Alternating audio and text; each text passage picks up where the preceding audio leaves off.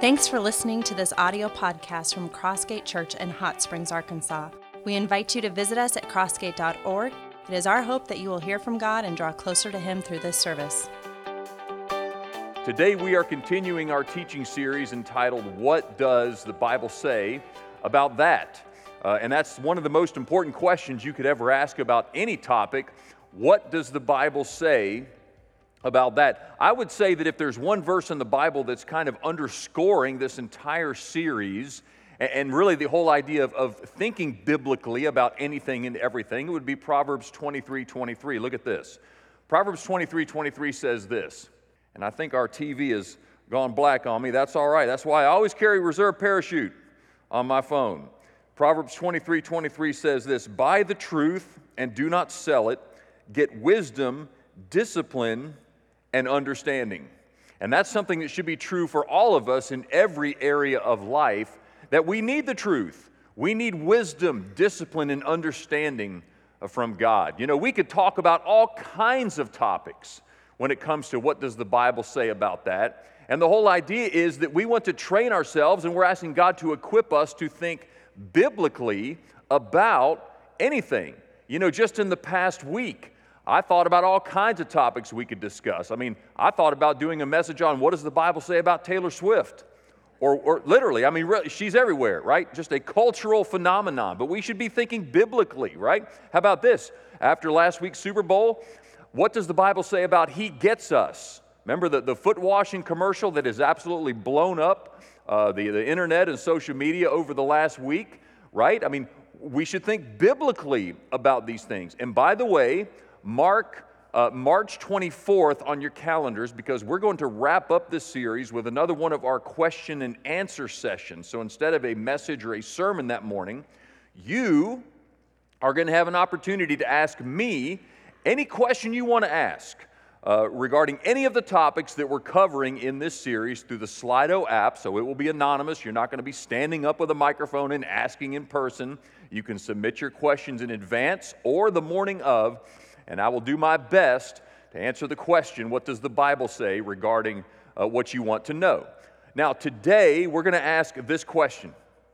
What does the Bible say about alcohol? And you know, I've been your pastor a little over 4 years now. I've never talked about this issue. Probably, if you're under the age of 35 here, I would be willing to guess you've never heard a sermon. I mean, an entire sermon dedicated to the topic of beverage alcohol. And as we get into that and ask that question, and it's a very real and relevant question for those of us who live in the United States in the 21st century, I want to just say three things up front, okay? Because we just need to just lay the groundwork for this message, because so many of you have come from different contexts and different church backgrounds where when you hear a sermon about alcohol, if you ever have heard a sermon about alcohol, this may not be the same thing as what you heard, okay? First thing is this. We all bring our own stories and our own biases to whatever we discuss. Isn't that true? So I'll tell you what my backstory is. I grew up in the home of an alcoholic dad. He was an alcoholic. There was a lot of friction, a lot of fighting in our home. I certainly, as a child, bore some of the brunt of that, nowhere near as much as my mother did, who's sitting right over here on the front row. There was a lot of chaos. And this, as bizarre as this may sound, when I was a kid, we rarely ever took family vacations with like mom, dad, and the boys. Almost always, my mom would take us on a vacation somewhere, and my dad would go off on his own vacation by himself. At the time, I didn't understand, but looking back, we realized it was so he could go off and drink. My dad lost his job of nearly 20 years working at a citrus processing plant in our hometown in Florida because of his drinking. That happened, I believe, when I was a sophomore in high school. I got saved when I was a junior.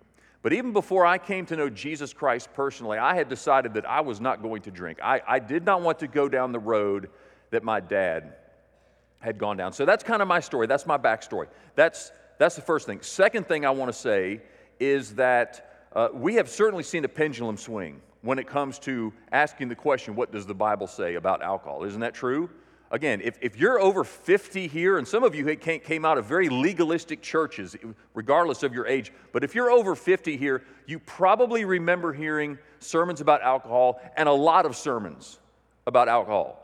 And oftentimes there was a red-faced preacher pounding the pulpit, just seeming very angry, talking about the demon of alcohol. And I will be honest, some of the most manipulative sermons I have ever heard in my entire life have been on this topic of alcohol. On the other hand, in more recent years, the pendulum has swung in the other direction so that we never hear any teaching about alcohol, in spite of the fact that the Bible has a lot to say about nothing. Again, if you're under the age of 35 here, most likely you have never heard an entire sermon devoted to this topic, and yet my commitment is this, to bring you the entirety of the Word of God. So that's what we're going to do this morning. We're going to ask that question, what does the Bible say? And here's the third thing I'll tell you just flat out up front. You as a Christian, if you're a follower of Jesus Christ, you got two options on this matter. Here you go. Option number one, total abstinence, meaning zero alcohol whatsoever. That's one option. Another option based on convictions is a measured moderation, meaning consumption of beverage alcohol, measured moderation with compassionate empathy for others. Those are your two options. Okay? Any other option outside of that, I do not believe squares what we see in the Bible. Now, let's consider some factors. There are several factors to consider. The first of which is this, is what I call the affirmation factor. Okay, the affirmation factor, let's just go ahead and admit it. The Bible gives some affirming verses about consuming alcohol, specifically wine. Hello. You know, a lot of y'all that came out of those legalistic settings, you'd say, well, you know, the Bible says this, and the pastor kind of do the Jedi mind trick on you. It doesn't mean that. That verse is not there in the Bible. You know, I mean, you've been there, okay? But guess what? There are some positive verses in the Bible about drinking wine. For example, Psalm 104, listen to this. You cause the grass to grow for the livestock and plants for man to cultivate, that he may bring forth food from the earth and wine to gladden the heart of man, oil to make his face shine, and bread to strengthen man's heart.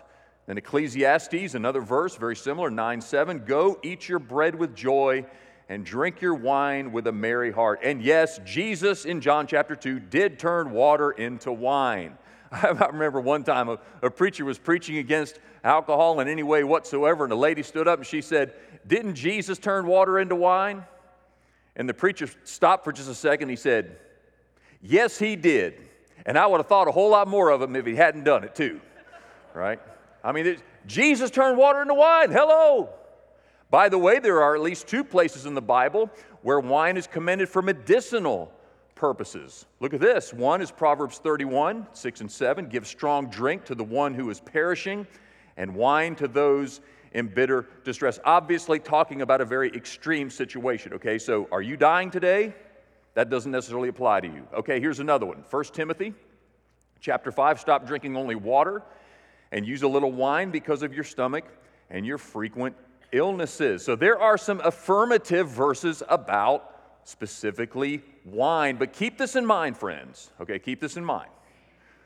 When we see the words wine in the Bible, most of the time it's referring to a type of wine that has been so diluted with water that it would not necessarily correspond to all of what we have today.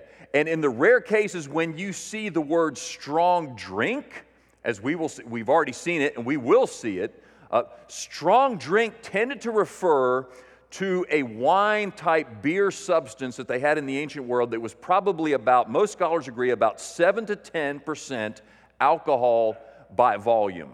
Now that may or may not mean anything to you, okay, but I'm going to correspond this to modern terminology. Remember, strong drink, this is the hard stuff now, this is the hard stuff back in the Bible days, 7 to 10% alcohol by volume. Now let me put up on the screen here several different representations of what's available to people today.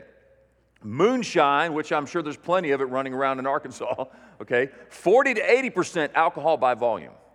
Vodka, 40 to 60% alcohol by volume. Gin, 36 to 50. Rum, 36 to 50. Whiskey, 36 to 50. Tequila, 50 to 51. Wine, 14 to 21. Beer, 5 to 10% alcohol by volume. See, back in the Bible days, they didn't even have the distillation process for alcohol that gets us to this point here today. That wasn't even created till about 1,000 years after Jesus walked the earth. So really what we're saying and what we see in the Bible is when it says strong drink, I mean like the hard stuff is like down here. We're talking like White Claw. I mean, that's what all the sissies drink from what I understand is like White Claw, right? Okay, but that's the hard stuff back in the Bible. In other words, nobody was walking around with a Jack and Coke back in the Bible days. Snoop Dogg wasn't sipping on gin and juice back in the Bible days. Why do we say all this? I say that to say that the verses of affirmation that we see in the Bible about wine and so forth is talking about a fairly weak drink compared to what is out there today. So don't be so quick to make the application and say, well, it says they had wine back in those days, so therefore, let's hit the open bar, baby. All right, there's a big, big difference. Nevertheless, the Bible does say some affirmative things. Here's the second factor I want you to see, the cognition factor. Again, we're just going straight to the Bible now. It's so important that we just stick really close to the Scripture because, again, like I said, I've heard a lot of manipulative sermons about alcohol over the years where pastors have twisted the Scripture in order to make it say what they want it to say, okay? Cognition factor. You say, what's cognition? All right. Cognition is what a lot of our key politicians ain't got. Clarity of mind. Amen? On both sides of the aisle, Republican and Democrat, clarity of mind. And the Bible says a lot about how alcohol, beverage alcohol, can rob you of your cognition, your clarity of mind. Proverbs 23, look at this. Proverbs 23, who has anguish? Who has sorrow? Who is always fighting? Who is always complaining? Who has unnecessary bruises? Who has bloodshot eyes? It is the one who spends long hours in the taverns trying out new drinks. By the way, I'm reading this from the New Living Translation. You will see hallucinations, and you will say crazy things.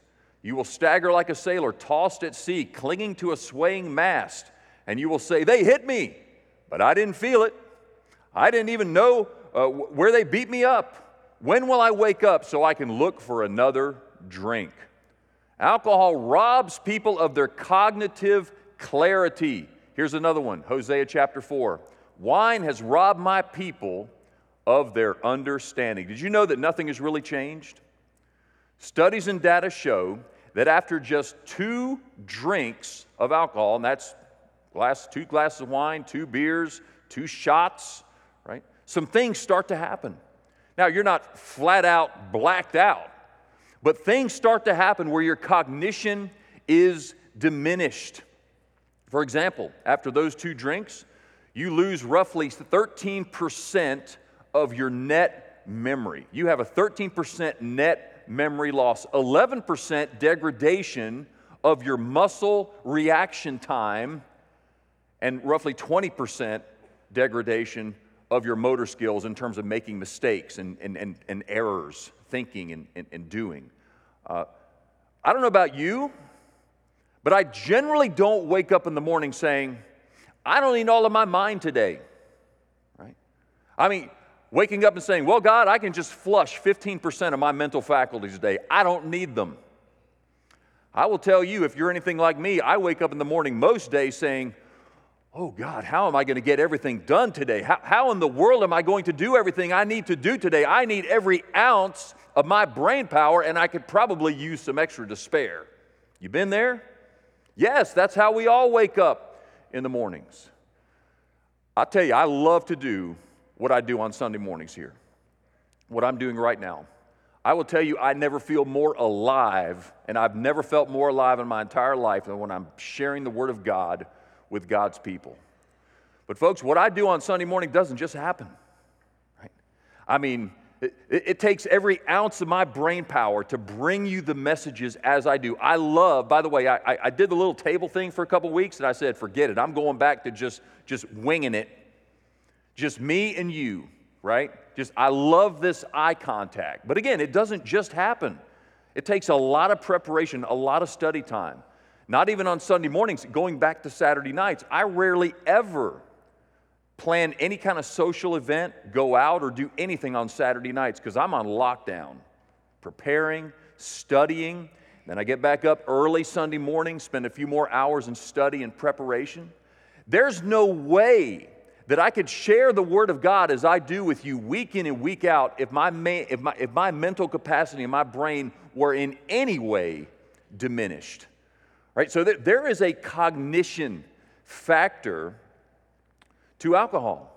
And I simply would not want to flush any bit of what God has given me at any given time. That's the cognition factor. But here's another factor that kind of builds off of the cognition factor, and that is the leadership factor. Look at the leadership factor, okay? Proverbs 31. Did you know that there are some specific words to key leaders about the use of alcohol? O Lemuel, it is not for kings to drink wine, or for rulers to take strong drink, lest they drink and forget what has been decreed and pervert the rights of all the afflicted. There's a word for people in key positions of leadership. And here's another one specifically for the priests, Leviticus 10. The Lord said to Aaron, by the way, whose descendants were the priests in the tabernacle and ultimately the temple, you and your descendants must never drink wine or any other alcoholic drink before going into the tabernacle, meaning coming into God's presence. If you do, you will die. This is a permanent law for you, and it must be observed from generation to generation. For kings, for priests, for people in key positions of leadership. Again, mental capacity. What in the world does this say about our whacked out politicians in the United States? Right? Maybe that's part of the reason they're so lacking in character and judgment and morals and all the rest. I don't know. But the fact is that the Bible says something about the leadership factor. You say, well, Pastor, I know that doesn't apply to me because I ain't a king. And I'm definitely not an Old Testament priest. All right, well, let me remind you of this. Again, I'm not trying to twist anything or manipulate anything, but here's something to think about. 1 Peter chapter 2, it's not in the notes. 1 Peter chapter 2 says that as followers of Jesus Christ, guess what we are? A royal priesthood, whom God has called out of darkness and into His marvelous light. Now, that verse was specifically talking about, in Leviticus 10, it was specifically talking about when the priests were on duty. I'll tell you, as a believer in Jesus Christ, I'm on duty 24/7, amen? I mean, I don't take a break from following Jesus. And whereas they went into the tabernacle, into the temple to be in God's presence now dwells in me. I take that very seriously. Are you a parent? A grandparent? Certainly a parent with children in the home? Man, you occupy the most important position of responsibility this world has ever known. It's an incredible thing. I will tell you, if you're in a leadership position out in town during the week, maybe you're a business owner, or you're in a leadership position where you work, or in the community in some way, possessing a leadership position in the community, or in this church, I will tell you the leadership factor ought to get your attention. It ought to get your attention. Here's the next factor to consider, and we simply call that the destruction factor. The destruction factor. Proverbs 20, verse 1. Look at this. Wine is a mocker, strong drink, a brawler. By the way, again, 7 to 10% alcohol by volume, just as a reminder. Strong drink is a brawler, and whoever is led astray by it is not wise. I want you to think of some of the impacts that this has had in our American culture, especially in America today. Just think about the vehicular fatalities. Did you know that 30% of all vehicle crashes that kill somebody somehow, some way, involve alcohol? On average, 14,000 people a year in the United States are killed in a vehicle crash that somehow involved alcohol, and many of them are killed even though they were not even drinking. They were killed by a drunk driver. You know, that's one person every 39 minutes. One person every 39 minutes dies in an alcohol-related accident here in the United States. That means somewhere, someplace in the United States, somebody's going to die because of drunk driving during this sermon. Heaven forbid it's not one of your children or grandchildren or loved ones or friends. There is a destruction factor. What about violence? 65% 65% of all domestic violence and abuse is fueled by alcohol. 45% of all homicides, every time somebody kills somebody else, 45% of the time, it's alcohol fueled, alcohol related. And 88% of all campus rapes and sexual assaults on colleges today, 88% fueled by alcohol. Now, a lot of times when we start talking about alcohol, people will bring up questions such as this, and I've heard this many times. People will say, well, you know, there's a lot of issues that we should be talking about. We shouldn't just focus on alcohol. I mean, how can we preach against alcohol, but we don't preach against gluttony, for example? I mean, I've heard that many times. And I'll be honest, yes, gluttony is an issue. And we have many people in our nation, and God help us in our churches, who are committing suicide with a knife and a fork. But may I simply tell you this? No one ever has gone out and smashed an entire package of Oreos and then gotten into their car and drove off and killed somebody. It's never happened. I've heard of many people being arrested for driving drunk. I've never heard about anybody being arrested for driving fat. Have you? No, of course. Listen, yes, it's an issue, but we're talking about the destruction factor. There is no comparison. There is no comparison. By the way, I was mentioning my own family story earlier in the message. What I did not mention was that my half-brother, a son of my dad from a previous marriage, literally drank himself to death last year. His doctor said, you need to quit drinking. His family and his friends and associates said, you need to quit drinking, and he did not stop drinking. And he literally, last year, he died of alcohol poisoning. Now, there are enough studies out there that show that there is a strong possibility that there is a genetic linkage with alcoholism. Now, that doesn't mean that you know, your genes are putting a gun to your head, forcing you to drink. That's not the point. I mean, ultimately you make your own decisions. But you could potentially, I look at my own family history, potentially I could already genetically be an alcoholic, even though I've never really had anything to drink hardly in my life, right? And I've told my kids, I've looked my kids in the eye, and I've said, look, if you start drinking, based on what I know about my family, if you start drinking, even in moderation, you will be making a foolish decision. A foolish decision. There's the destruction factor. But you say, Pastor Phil, you're talking about domestic abuse and killing people by drunk driving and campus assault and all this. And those are such extreme examples, Pastor. I mean, that's not me. I got it.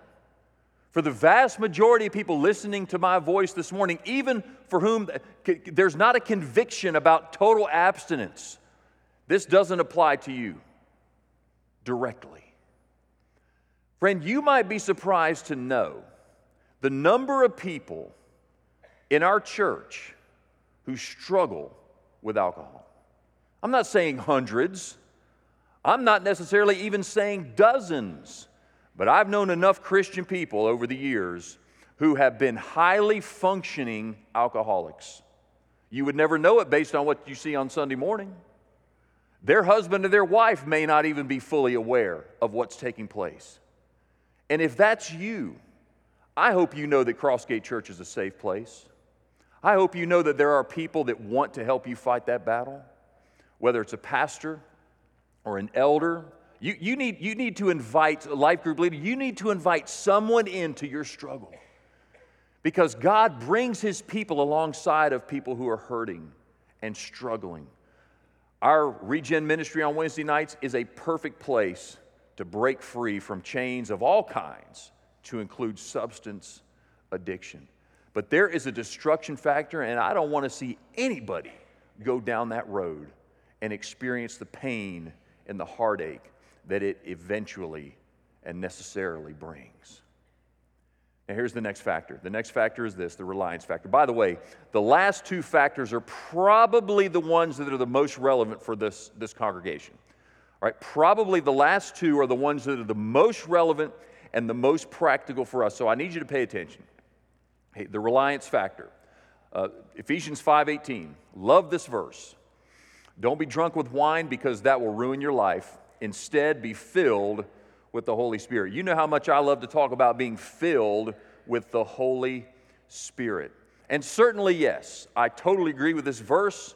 Drunkenness will take you nowhere. Being filled with the Spirit will take you exactly to where God wants you to take, where God wants to take you. But there's a subtle message in this verse that I think is very important. A subtle message. And that subtle message is this in the form of a question. What are you relying on for peace, for joy, and for the life that God wants? What are you relying on?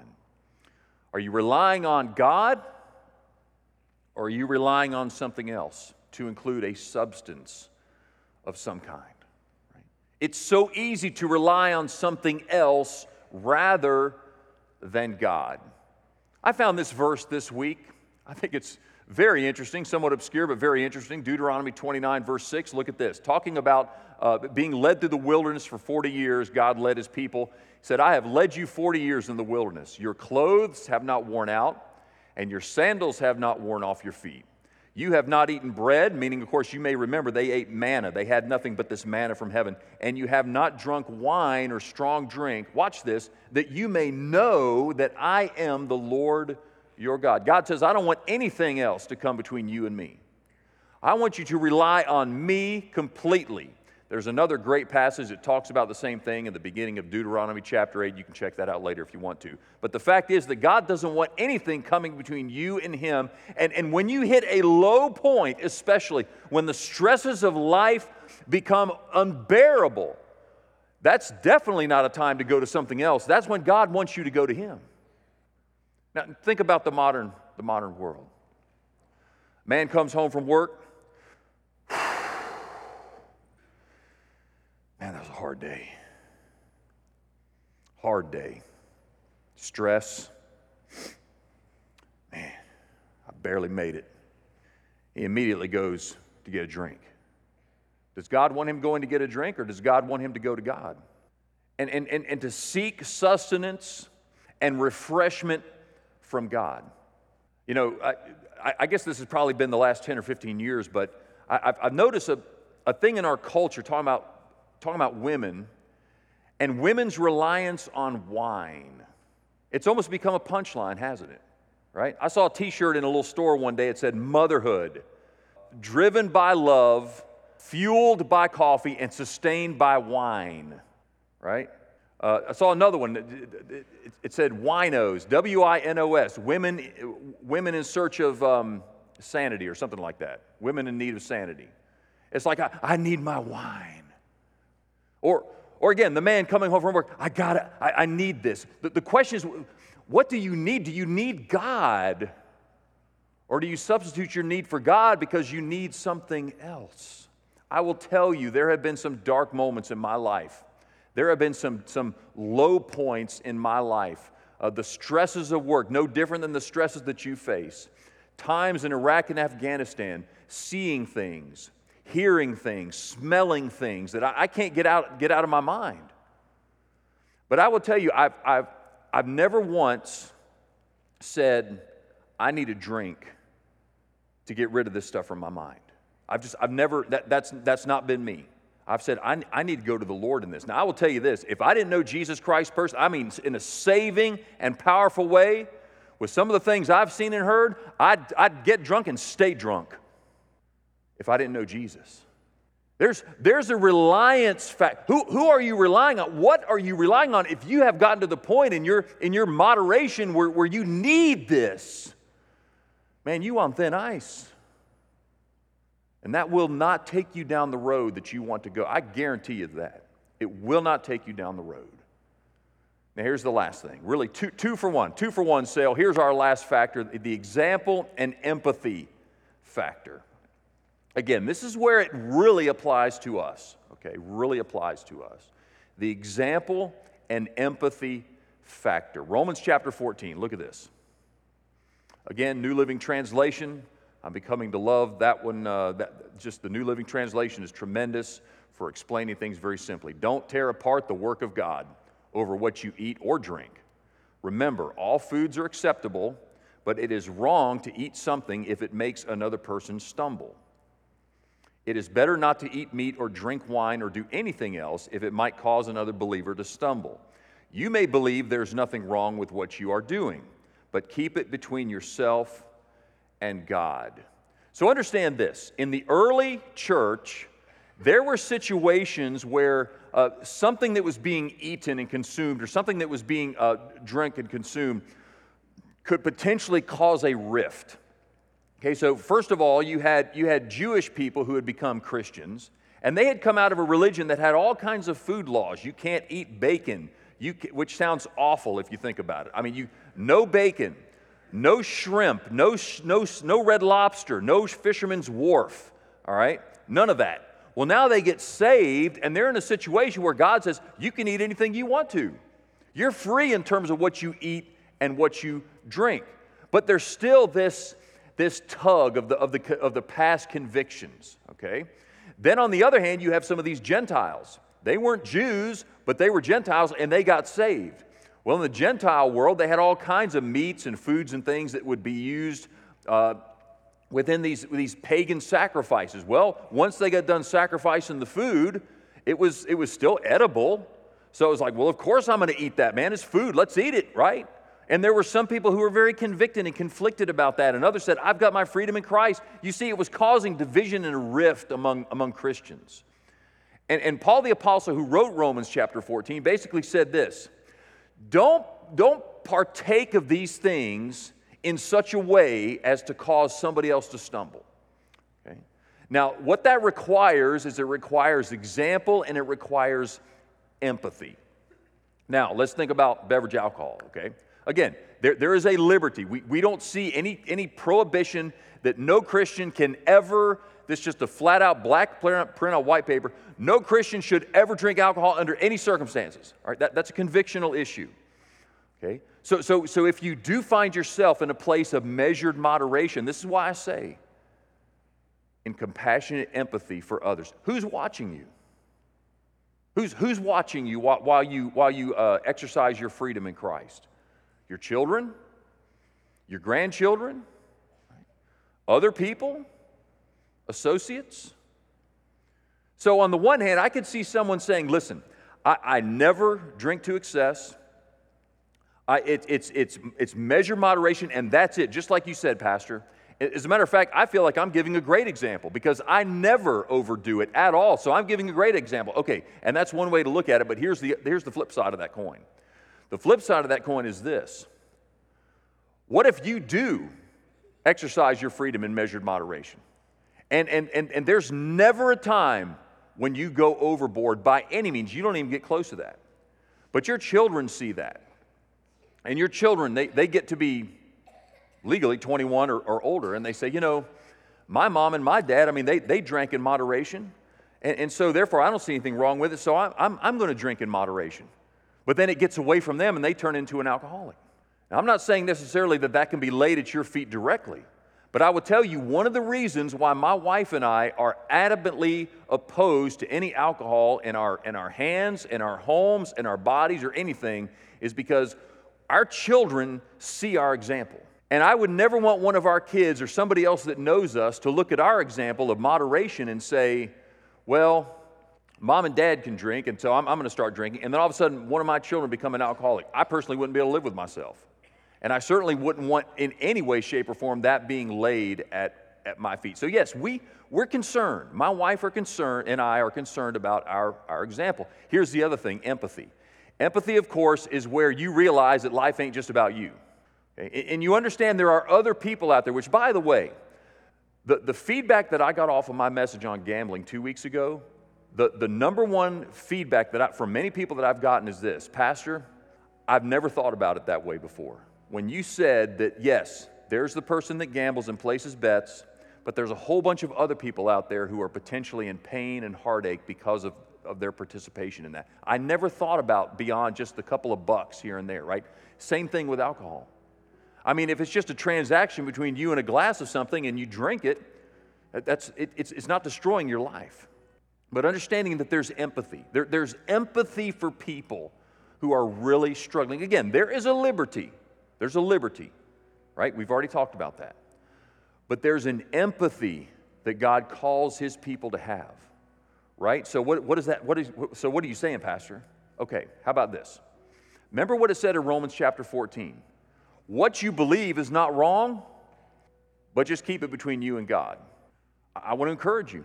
If you want to exercise your liberty in Christ and through moderate and measured moderation consume a beverage alcohol, probably don't want to put that all over social media, right? I mean, that's just as an example. In a public place, who's watching you? Are you encouraging people through your exercising of your liberty? This is stuff you have to think about. This is stuff that I have to think about. I've given you some things to think about today. Friends, I want to put those two options up on the screen one more time. You obviously know where I stand on this, but this is not an issue where legalism needs to rule the day. Total abstinence, meaning zero alcohol whatsoever. Measured moderation with compassion and empathy for others. You know, at the end of the day, and again, we're asking today, what does the Bible say? And if you're here today and you don't know Jesus Christ and you don't have a saving relationship with Jesus, then you may be listening to me saying, man, what is this guy talking about? I mean, I don't understand why this guy's so uptight. But if you're a follower of Jesus, you should be thinking biblically. You should be asking yourself, and you know what? Your conclusions may not be exactly like mine. That's okay, but you've got to ask yourself this, and seriously ask yourself this question about every issue in life. What does the Bible say? We invite you to join us in person at our campus located at 3100 East Grand Avenue in Hot Springs, Arkansas. If we can pray for you, send us an email at prayer@crossgate.org. Thanks again for listening to our audio podcast.